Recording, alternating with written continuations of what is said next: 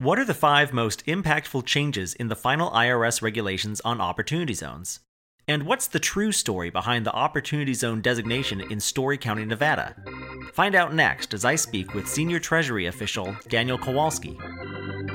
Welcome to another exciting episode of the Opportunity Zones podcast, the weekly show where we interview Opportunity Zones professionals and experts, from fund managers to tax advisors, from real estate developers to venture capitalists. If it impacts Opportunity Zones or the opportunity funds industry, we cover it here on the Opportunity Zones podcast. Welcome to the Opportunity Zones podcast. I'm your host, Jimmy Atkinson. Last week, IRS final regulations on Opportunity Zones were published in the Federal Register, and they officially go into effect in March of 2020. Today's episode will focus mostly on the regulatory process, and there's no better person to discuss this with than my guest today, Senior Treasury official Daniel Kowalski. Dan reports directly to Treasury Secretary Steven Mnuchin on a variety of domestic policy issues. Most importantly for our purposes today, Dan is the Secretary's lead on Opportunity Zones and has led the department's regulatory efforts. Dan first joined me on the Opportunity Zones podcast back in April of 2019 to discuss the proposed regulations, and today he joins us again, today from his office in Washington, D.C., to discuss the final regulations and the path that we took to get to this point. Dan, thank you for joining me again, and welcome back. Thank you, Jimmy. It's a pleasure to be with you today. Pleasure to be with you as always, Dan. Thank you. So, first of all, overall, Dan, I want to commend you and your colleagues. I know this must have been an incredible amount of work and under a pretty good amount of scrutiny as well. A lot of eyeballs watching what these regulations were going to turn out to be. But in the end, these regulations clarify a lot of uncertain issues and provide some much needed additional flexibility. Overall, they're very taxpayer friendly. Which is a good thing. I'm hopeful that these final rules, having them finally in place, should help unlock a lot of capital and be good for the program overall moving forward. And pretty much everyone I've spoken with, almost everyone in the Opportunity Zone world, seems very happy with these regulations. But, of course, there are maybe a few sticking points. And firstly, and forgive me, I do jest somewhat when I ask this, but Dan, what took so long? Well, there was a lot of work to be done, and I feel that Treasury and the IRS have accomplished a lot in the last 2 years. When you think about what had to be done over that time period, I think we made great time in getting the regulations to final in the 2-year period. When you think of it, we spent the first 6 months since Opportunity Zones was enacted on the nomination and certification of track. Then it took us 4 months from that to get the first tranche of regulations out, some basic information about how do you go about setting funds up and doing the things that you would need to do to begin to revitalize these communities. 6 months after that, we put out the second tranche, more guidance. And in the 7 months since the second tranche, we reviewed the 307 comment letters that we received and really listened to what stakeholders were asking for in the regulations and, got it through IRS review, Treasury Department review, OIRA review, and published in 7 months. So I feel that we did a pretty good job there, and I think I'm proud of it. No, I would agree with you. I think you guys did a good job, too. I know the regulations were not finalized until December 19th, and that was less than 2 weeks before the 2019 year-end deadline to achieve the program's full tax benefit. And, as I'm sure you know, there were a lot of Opportunity Zone participants who were frustrated by the rulemaking process taking as long as it did. But I think possibly by IRS regulatory timeline standards, maybe you actually did pretty quick work on this. Was there a lot of pressure on you to get the regulations out in a timely fashion? And what was it like having to work under a tight schedule and under so much scrutiny? Well, I think a lot of the pressure was our own, really. We were very interested in being able to put guidance out for people who wanted to see it before they pulled the trigger on something that they were thinking they might do in 2019. And I believe that while the 19th wasn't as soon as I would have liked more towards the beginning of the month, right? I believe that there was enough time for people for the specific issue that they might be concerned about to be able to consult the final regs, and then, get the answer that they needed or see whether it was there or not. So while it was late, I believe it fit the needs of those people who were interested in specific issues. I have to say, I found it to be a great experience, the process of putting these regulations together. There are a number of people here at Treasury and the IRS who are committed to seeing this incentive work, and a lot of good conversations about what changes needed to be made from the proposed based on the comments and other things that we have heard in order to, make it a better package in the final. So, a lot of work, a lot of long hours, maybe less for me than some other people who work here at Treasury and IRS, but all in all, I think it was a good product in the end. Yeah, I agree, and I've had a hard time finding anyone who disagrees with that. So I want to dive into the weeds a little bit now and discuss some of those changes between the proposed regulations, the two tranches of proposed regulations, and this final set of rules. What do you view as being some of the most meaningful changes that were made between those proposed regs and these final regs? Yeah, I'd say the top 5, 6 or so that I think are most impactful. I think the first one has to be the ability for Quas-Bs, for the subsidiary entity, to be able to sell property and still be able to pass that capital gain up to the investor while receiving the 10-year tax benefit. Was, I think, an incredibly important change, and one that's going to make people a lot more comfortable using the Opportunity Zone incentive. Another one that I think is going to be particularly helpful is the changes we made to the treatment of Section 1231 business property. In our draft regulations and our proposed regulations, we had said that 1231 gains were netted at the end of the year, and your 180-day clock started at the end of the tax year. Well, we changed that to say that really you can use the gross gains from each sale and start the 180-day clock when you made the sale. What that means, and what I have heard from market participants, was that the old rules caused people to lose interest in OZ when they had to wait till the end of the year. Say they sold something in March and they had to wait till December before they would be able to actually invest in the OZ. You don't want the money sitting around. You want to do something with it, right? You want to reinvest. And they're excited to do something with it at the time of sale. Now they're going to have the ability to do that. I think that's going to make it a lot easier for people who are selling the family business, or who only really have or a building or something like that, where they only have one big business transaction per year, say, and they're able to then convert it into an OZ investment in their community that's going to be beneficial and that they're excited about. So I think that's another one that's going to be huge. Aggregation, as you'll recall, our proposed regs said substantial improvement had to occur on an asset-by-asset basis, and we changed that in the final regulations to say that aggregation was okay. In particular, we said that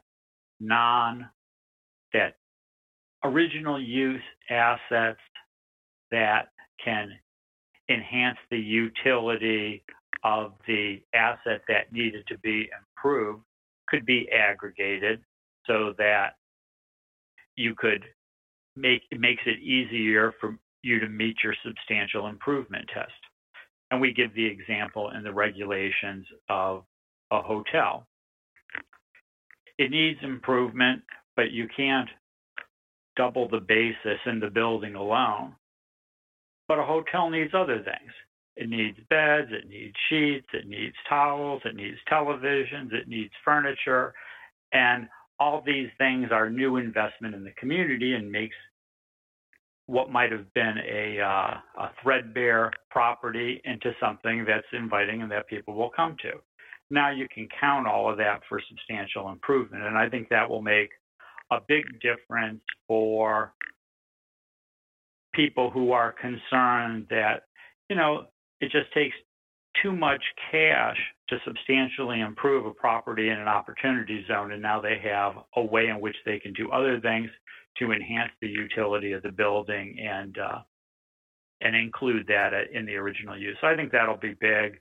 We also did aggregation with respect to buildings on a single or adjacent plots of land. So think of the case of a office building complex. Say you had 3 buildings. One of them has been vacant for a while and is in need of a lot of improvement. One of them is in pretty good shape and one's in the middle. Well, now you can put more money in the building where it's needed and less in the building where it's not, and some across the 3 buildings in determining whether or not the substantial improvement standard has been met. And I think that's going to make it easier for people to do work in some of these zones as well. So I think that's a big thing. The changes we made to vacancy, I think, are also going to be useful. In our proposed regs, we said a property had to be vacant for 5 years before it could qualify for original use treatment. We changed that in the final to say 1 year if it was vacant on the date when the zone was designated as an opportunity zone, generally July of 2018 for most properties or for most zones. And if it wasn't vacant on the day that it was designated an opportunity zone, 3 years down from 5. So this is going to encourage the recycling of properties that are eyesores, have been eyesores, have been underutilized, and encourage opportunity zone money to go in there and help revitalize those buildings. That'll be big. I think the last one I'll mention will be leasing. We had made we said in our original regs that all leasing transactions have to be arm's length and sort of certified as such. We've said, look, if it's between unrelated parties, we'll presume that it's arm's length. That'll make it a little easier to do the transaction. And I think more importantly, we've said that for state and local governments that want it, and Indian tribal governments, if they want to do a below market lease in order to encourage somebody to come in and do a development project on land that they own, that's okay. And so this is going to be a way for communities that have underutilized vacant property but no money can contribute their land through a lease and be able to essentially subsidize, say, low-income housing or workforce housing in these opportunity zones. And I think that will, over time, become a very big thing, too. So that's a handful of the things that we did that I think are going to be really impactful in making the incentive usable and attractive to both communities and investors. Yeah, that's great, Dan. I agree with you. So just to recap those 5 points that you brought up: 1, allowing QOZB asset sales to qualify for the capital gain tax benefit for investors is big, and will open up the ability or make investors more comfortable with forming multi-asset funds, I think is one of the big implications there. 2, Section 1231 gains, allowing the gross gains before it's netted out to be invested in a more timely fashion. 3, you brought up aggregation of assets in terms of applying the substantial improvement test in certain cases, the hotel being a great example. 4, the vacancy rules were relaxed from 5 years to either 1 or 3, depending on the circumstance, and then the 5th one was flexibility with respect to leasing. So I think all of those points should help considerably and make investors more comfortable with investing in qualified opportunity funds. By the way, a good restatement there. Oh, thank you, Dan. Thank you. I want to ask you now about an issue that was brought up in the proposed regulations. Treasury kind of punted this issue to the final regs, but then it ended up not being addressed in the final regs either. And that issue is that there doesn't appear to be a clearly stated threshold for failing the 90% asset test at the qualified opportunity fund level.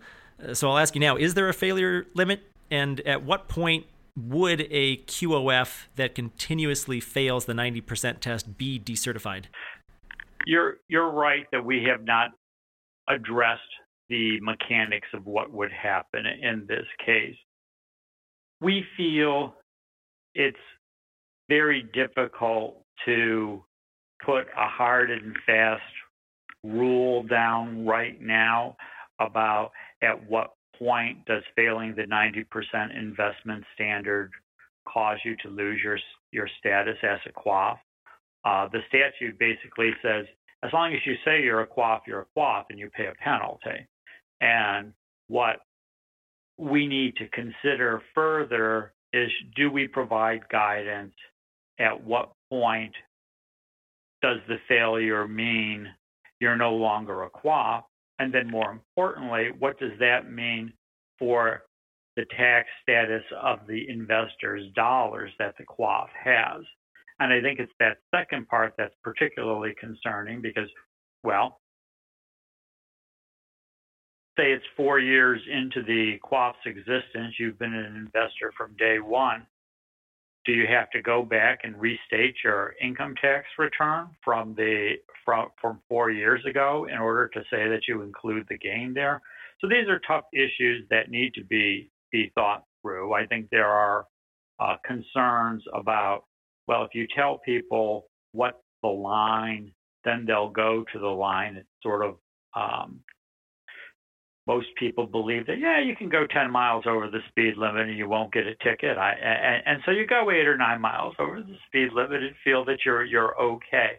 And we don't really necessarily want to encourage that kind of behavior either, right? I mean, what we want is a QOF to make a good faith effort to meet its marks and be into the 90% test. I think when you look at, we provided this cure period in the regulations for QOZB that may have failed to meet their 70% mark, that as long as they cure it within 6 months, it'll be okay. So we're trying to make it possible for people to not have purely technical problems with reaching their mark. And so, you want to kind of be able to separate out the bad faith actors from the good faith actors. And that's oftentimes a facts and circumstances kind of examination rather than a bright line test. I got you. So I would probably advise anyone listening to not challenge the IRS and the Treasury Department, not clearly run afoul of the 90% test for too long, because your department does have a broad anti-abuse rule that can kick in, and you can go to any of these funds and decertify them at any point in time if it's clear that they're not adhering to the intent of the law. Is that correct? That's correct. And I think to state at the outset, when we really haven't seen what the variety of marketplace activity will look like, to try and declare in advance what an abusive situation is may just be inviting more of it, right? No, I understand you. Yeah, so that omission of a bright line test was done purposefully, and perhaps at some point down the road you will clarify with some additional guidance. I think that's right. I think there is no schedule for addressing that, because it's not something that somebody operating within the spirit of the OZ incentive really needs to know, right? But as we get more experience with QAFs and what QAFs are doing and how they're structuring it, and as examinations do take place, years into the future, then you'll have an idea of at what point does it look like people are going farther than the spirit might suggest, and how do we provide guidance on where that is. But it's not time for that yet. Okay, I think that's fair. This is a brand new investment vehicle after all. It's a brand new investment vehicle, not just to the investors and to the fund sponsors and to the businesses, but also for the regulatory body. You guys have to kind of see what actually transpires in the real world. I get that. That makes sense. Mm-hmm. And I think that's right. A couple questions now regarding triple net leasing businesses. I get asked these questions every once in a while by some of my followers, some of my listeners. I've got two different questions for you. I'll ask one at a time. First question regarding triple net leasing businesses. Why do the regulations disallow triple net leasing from being eligible for as a qualified opportunity zone business in the first place? If I'm bringing a pharmacy or a grocery store into an opportunity zone, why does it matter if I do it through a triple net lease structure? Well, remember that the Clause B has to be in the conduct of an active trade or business, and generally rental real estate has not been considered to be an active trade or business, and so we felt it would be too far to say something that is clearly passive. A triple net lease is pretty passive activity, right? To say that that's an active trade or business. And so I think that's the first thing here, is that ultimately part of what Opportunity Zone should promote is engagement with the community, and that's where the triple net lease doesn't really kind of fit with that engagement of the QAF investor into the community.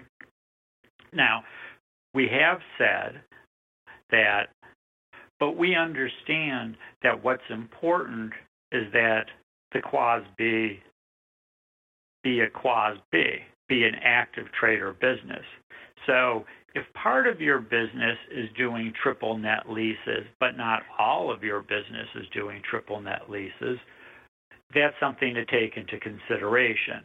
And this gets into the example of the 3-story office building that we had in the regulations. Yeah, so that was actually the second question I wanted to ask you. At what point does a triple net leasing business rise to the level of being an active trade or business? The examples, I thought the examples provided in the regulations opened up some ambiguity.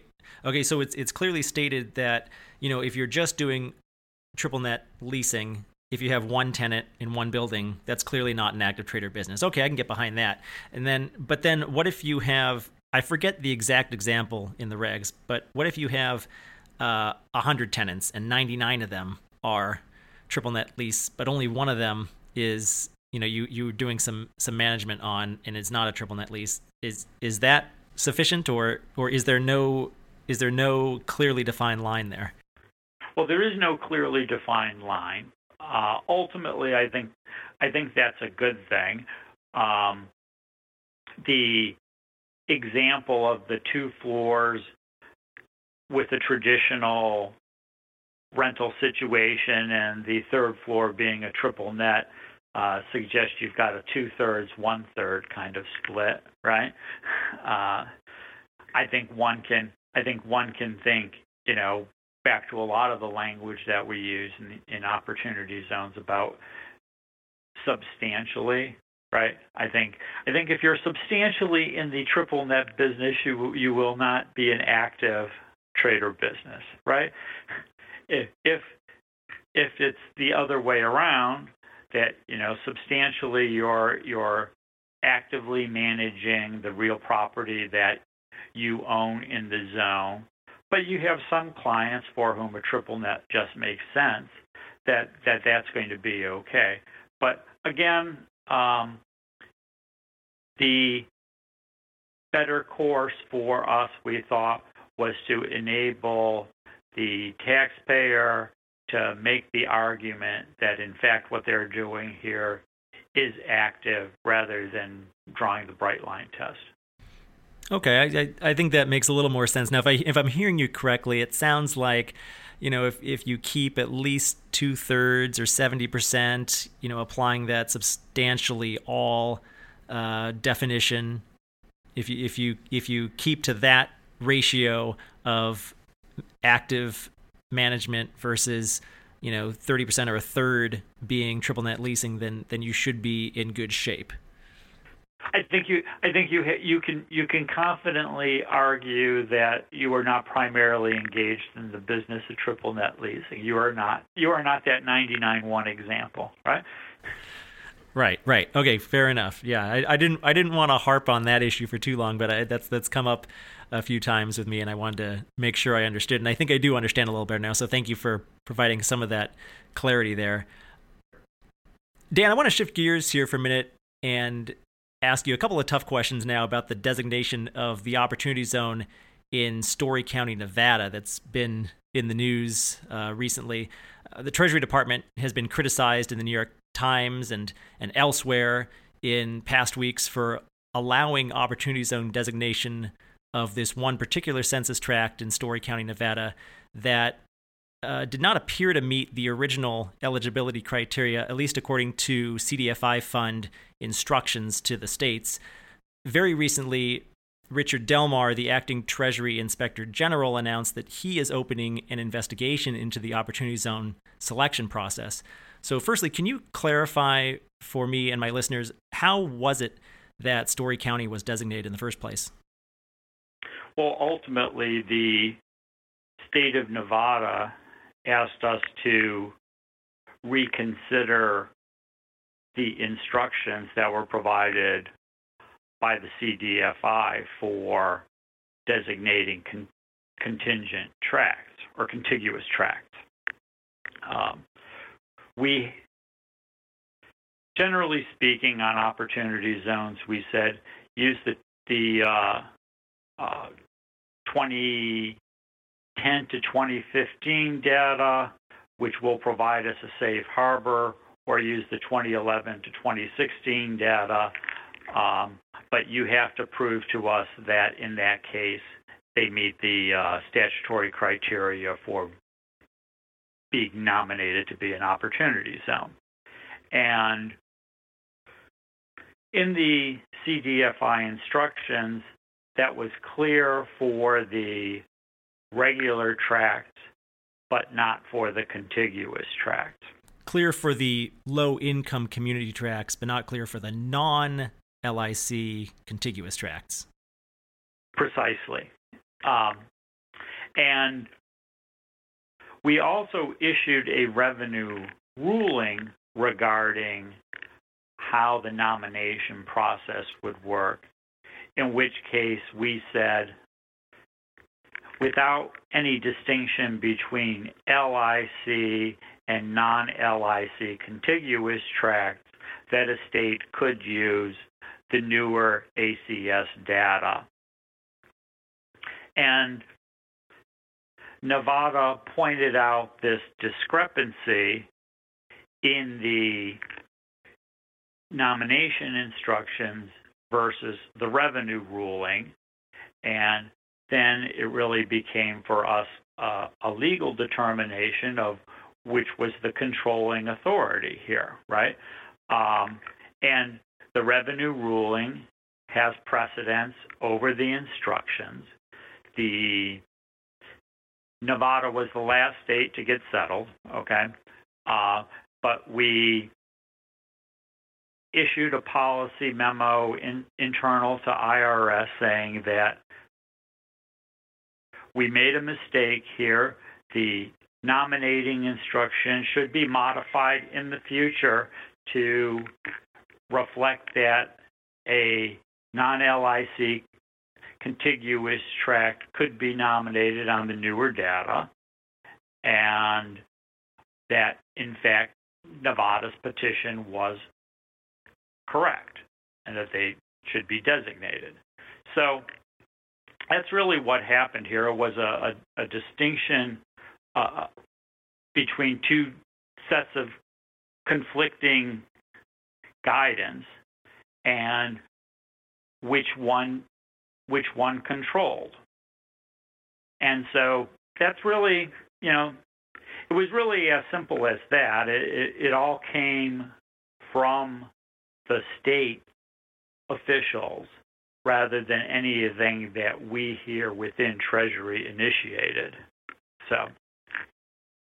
Okay, I think that makes sense to me. Officially, according to the CDFI fund who issued the instructions, there were 3 ways that a tract could be eligible for Opportunity Zone designation.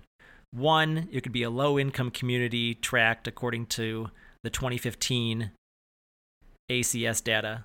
2, it could be a low-income community tract according to 2016 ACS data. Or 3, it could be a non-LIC contiguous tract according to 2015 ACS data. And Story County is not eligible by any of those 3 metrics. But it sounds like the CDFI fund left out a 4th way to become eligible, and that is to be a non-LIC continuous tract according to 2016 ACS data. And by that metric, Story County is in fact eligible. Did I recap that accurately? You did, and essentially our revenue ruling said that all 4 of the cells that you enunciated were eligible, where the nomination instruction said only 3 of those are. Right, and then as it turned out, Story County does happen to be the only census tract that falls into that 4th cell, that non-LIC contiguous tract according to 2016 ACS data.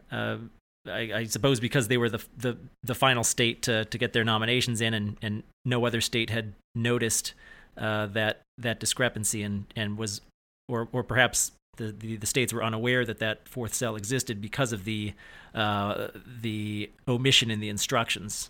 Is that right? That's right.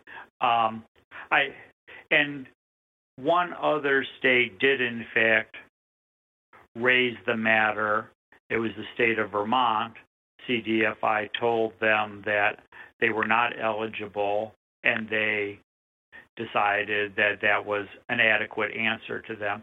We at Treasury provided a pretty in-depth response to a letter from Senator Wyden on this, and that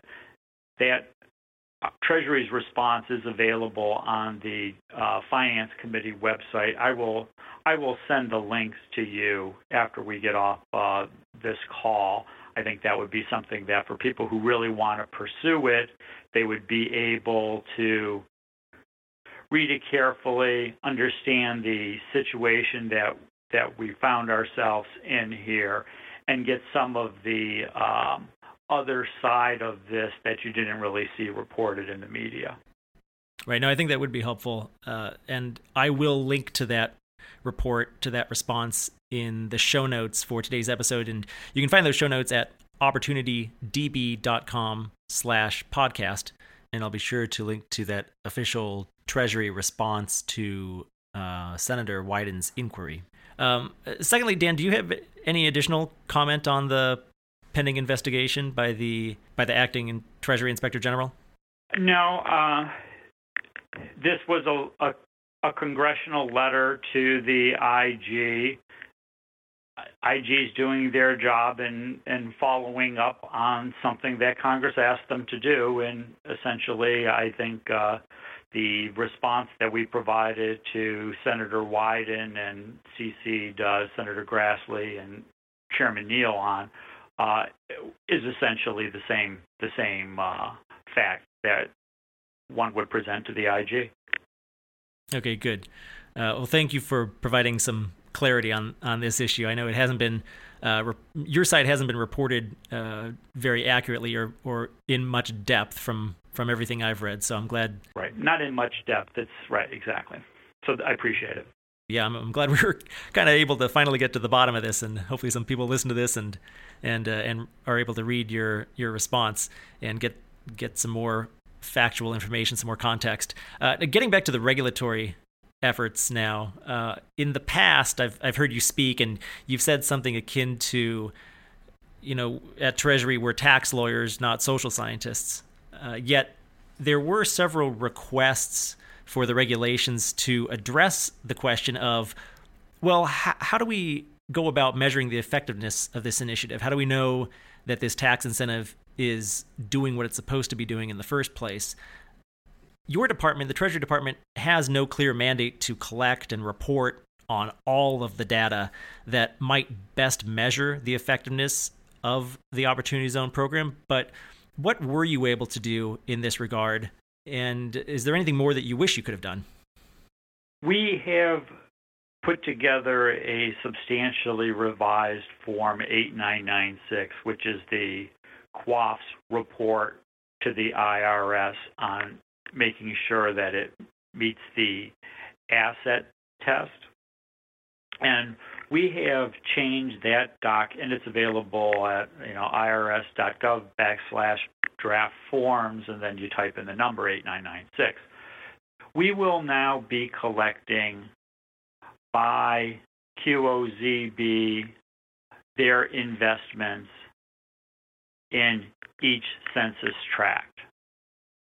So what that's going to enable us to do is to be able to find out which tracts are getting investment, how much, and then to be able to compare tracts that have received the Opportunity Zone incentive with tracts that have not received the Opportunity Zone incentive. And then you can look at things like what is the income in the OZ tract versus the non-OZ tract, income, poverty, the types of statistics that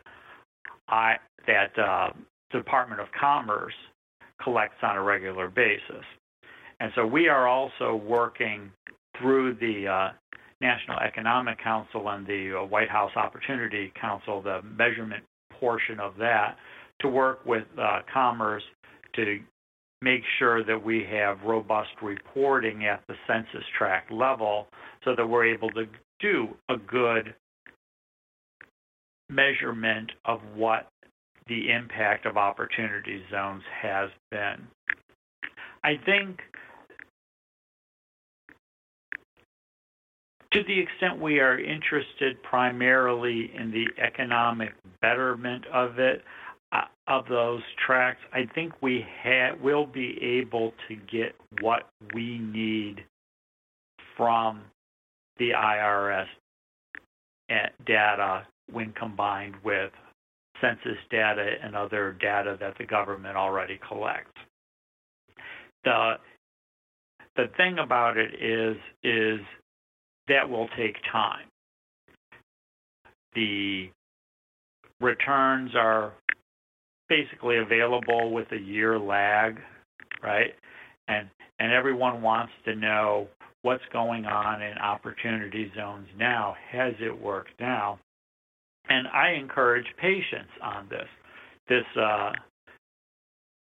incentive has a life through 2026 as far as new money going in, and for that money to continue to work in the low-income community through 2047.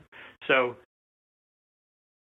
these are things that will occur over time, and I think that's the biggest shortcoming in what we're doing, is that it may not happen quickly enough to make everyone happy, but I think that it will provide the information that's needed for us to do an economic evaluation of whether or not Opportunity Zones has had a real impact in these communities.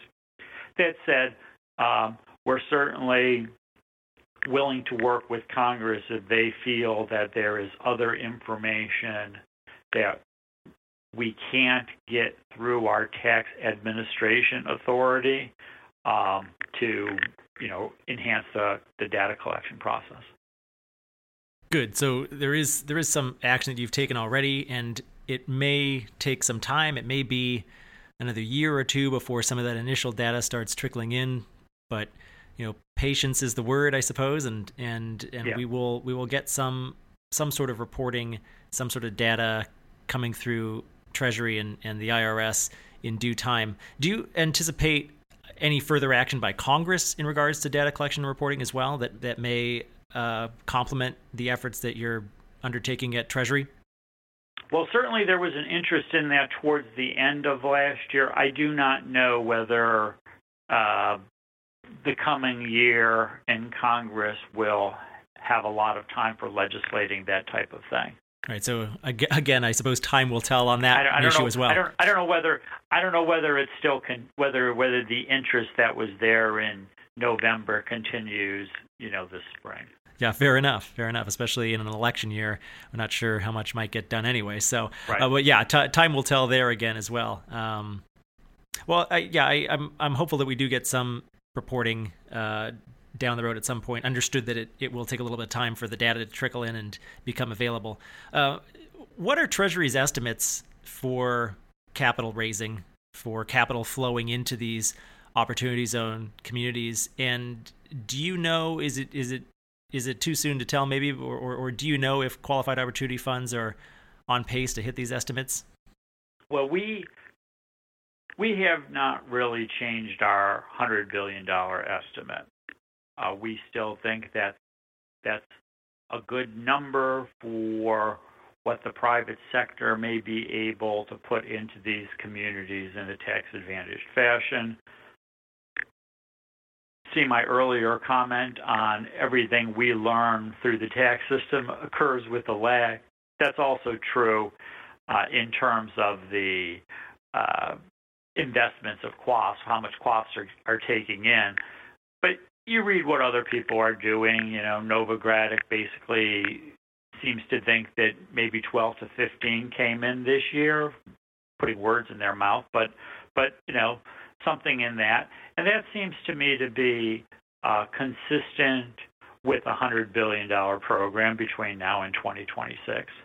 Because I think OZ investment will grow in the next 2 years. Now people have the guidance they need in order to proceed confidently. It'll take time for people to get comfortable with the mechanics. But once investors start seeing other people investing in Opportunity Zones and see that,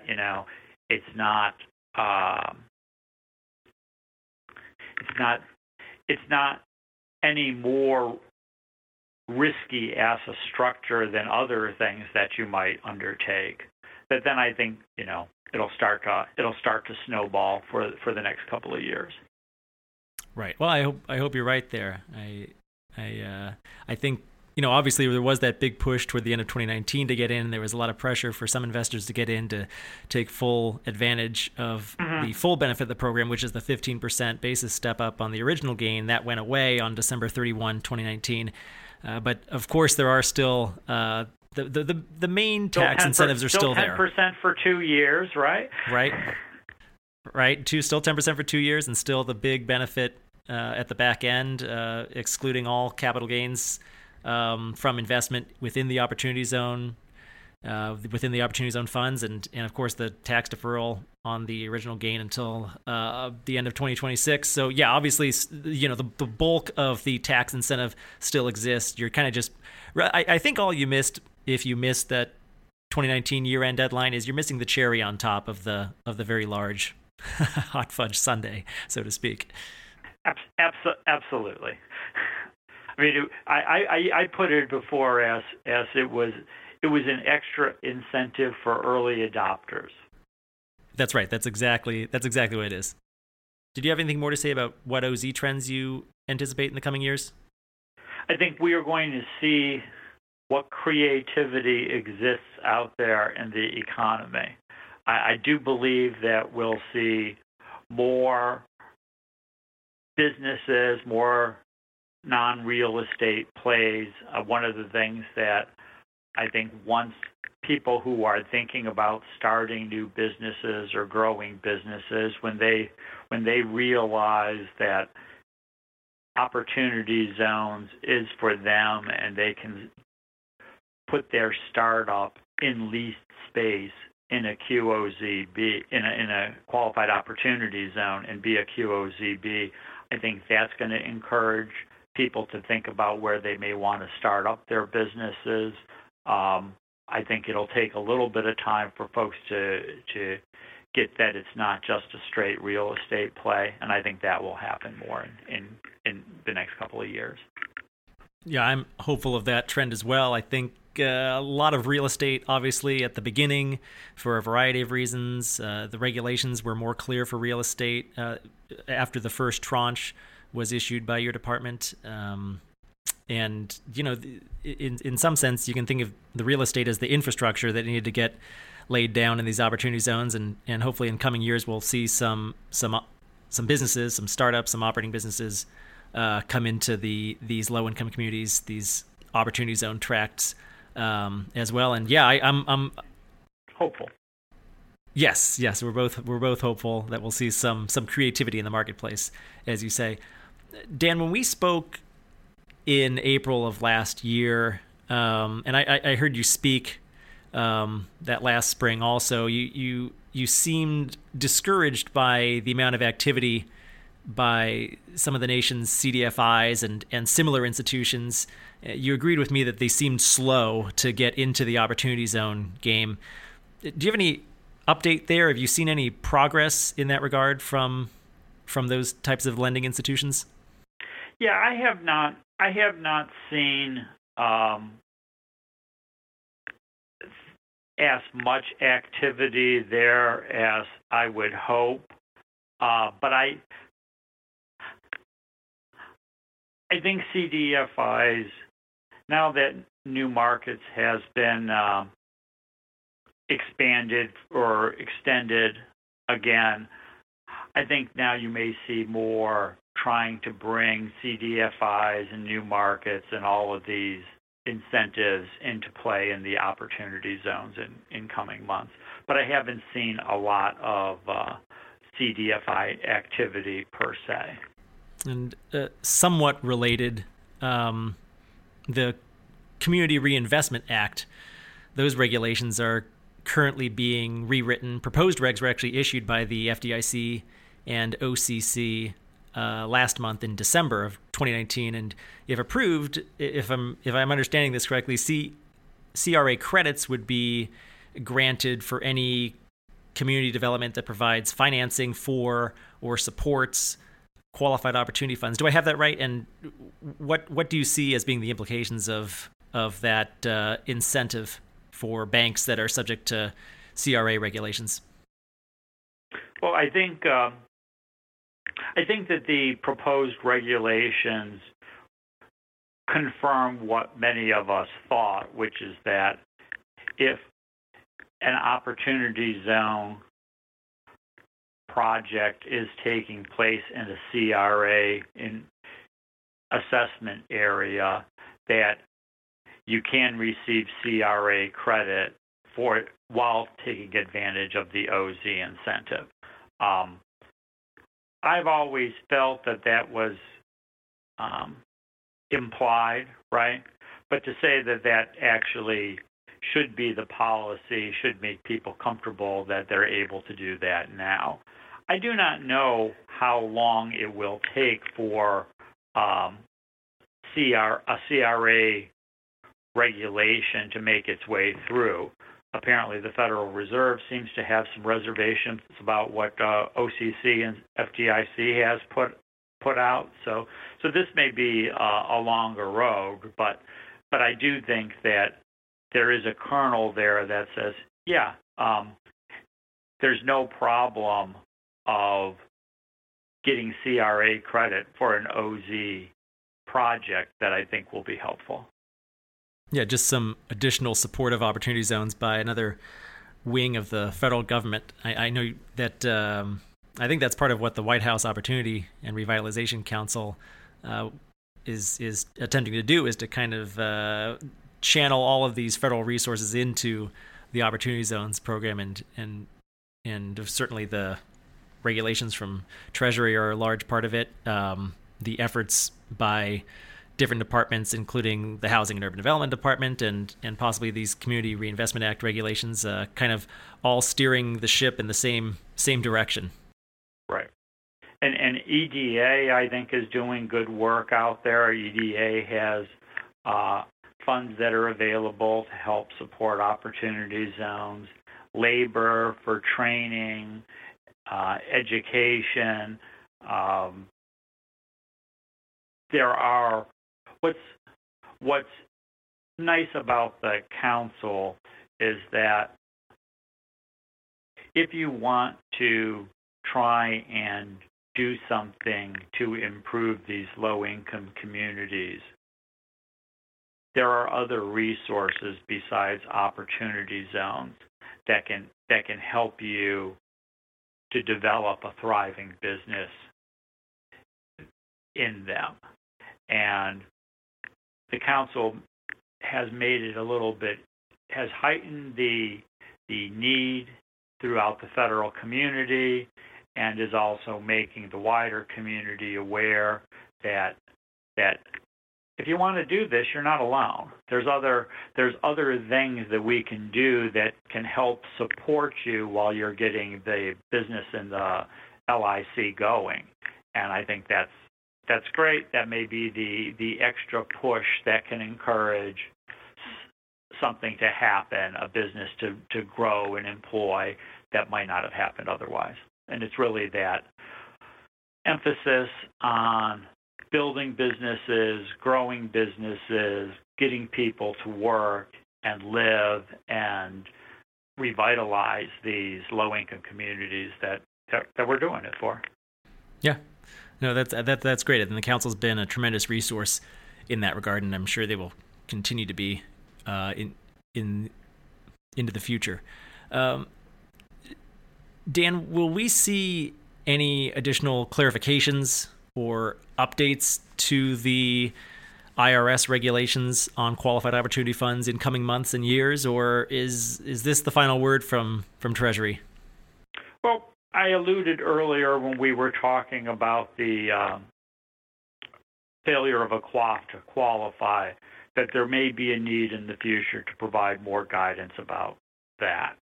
When does a QOF cease to be a QOF? I can see there being something about that in the future.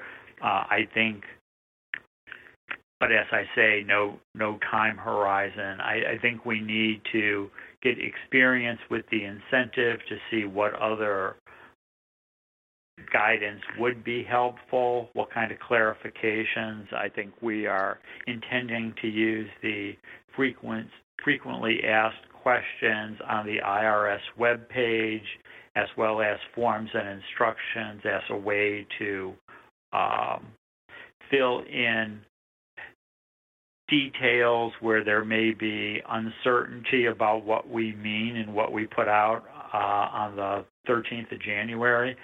And so we'll be doing that. I think you'll see more of that in the coming months than you will see a proposed or a notice of proposed rulemaking, proposed regulations. Understood. So unlikely that we're going to get issued another 500 pages of rules making anytime soon. I'm sure you're happy to avoid that as well. Absolutely. And what I want to say is, don't use the prospect that there may be more regulations as an excuse for not investing. No, of course not. Now is the time. You have everything you need to move forward. You really do have everything you need, and of course, we always reserve the right to provide additional guidance that's going to help taxpayers and tax administrators have clarity on what the rules of the road are. I think that's to everybody's advantage. But I think there's enough out there, and we put enough breadth in what we had done between proposed and final that market participants really should be free to know what they can structure and to work within the rules as they now exist. I agree 100%. No excuse anymore, as we said. No excuse. Dan, you've been incredibly generous with your time today. Thank you so much for joining me. This has been great. For our listeners out there, again, I'll have show notes on today's episode at opportunitydb.com/podcast, and there you'll find links to all of the resources that Dan and I discussed on today's show. I'll be sure to link to Treasury's response to Congressman Wyden's request for information, and I'll also have links to the full text of the final regulations and all of the other resources that we discussed today. Dan, again, thanks. This has been great. It has been a pleasure. I look forward to seeing you in person at some conference in coming months. Looking forward to it, Dan. Thank you. That's it for our show today. A huge thank you to you, our listener. If you liked this episode, please rate and review us on iTunes.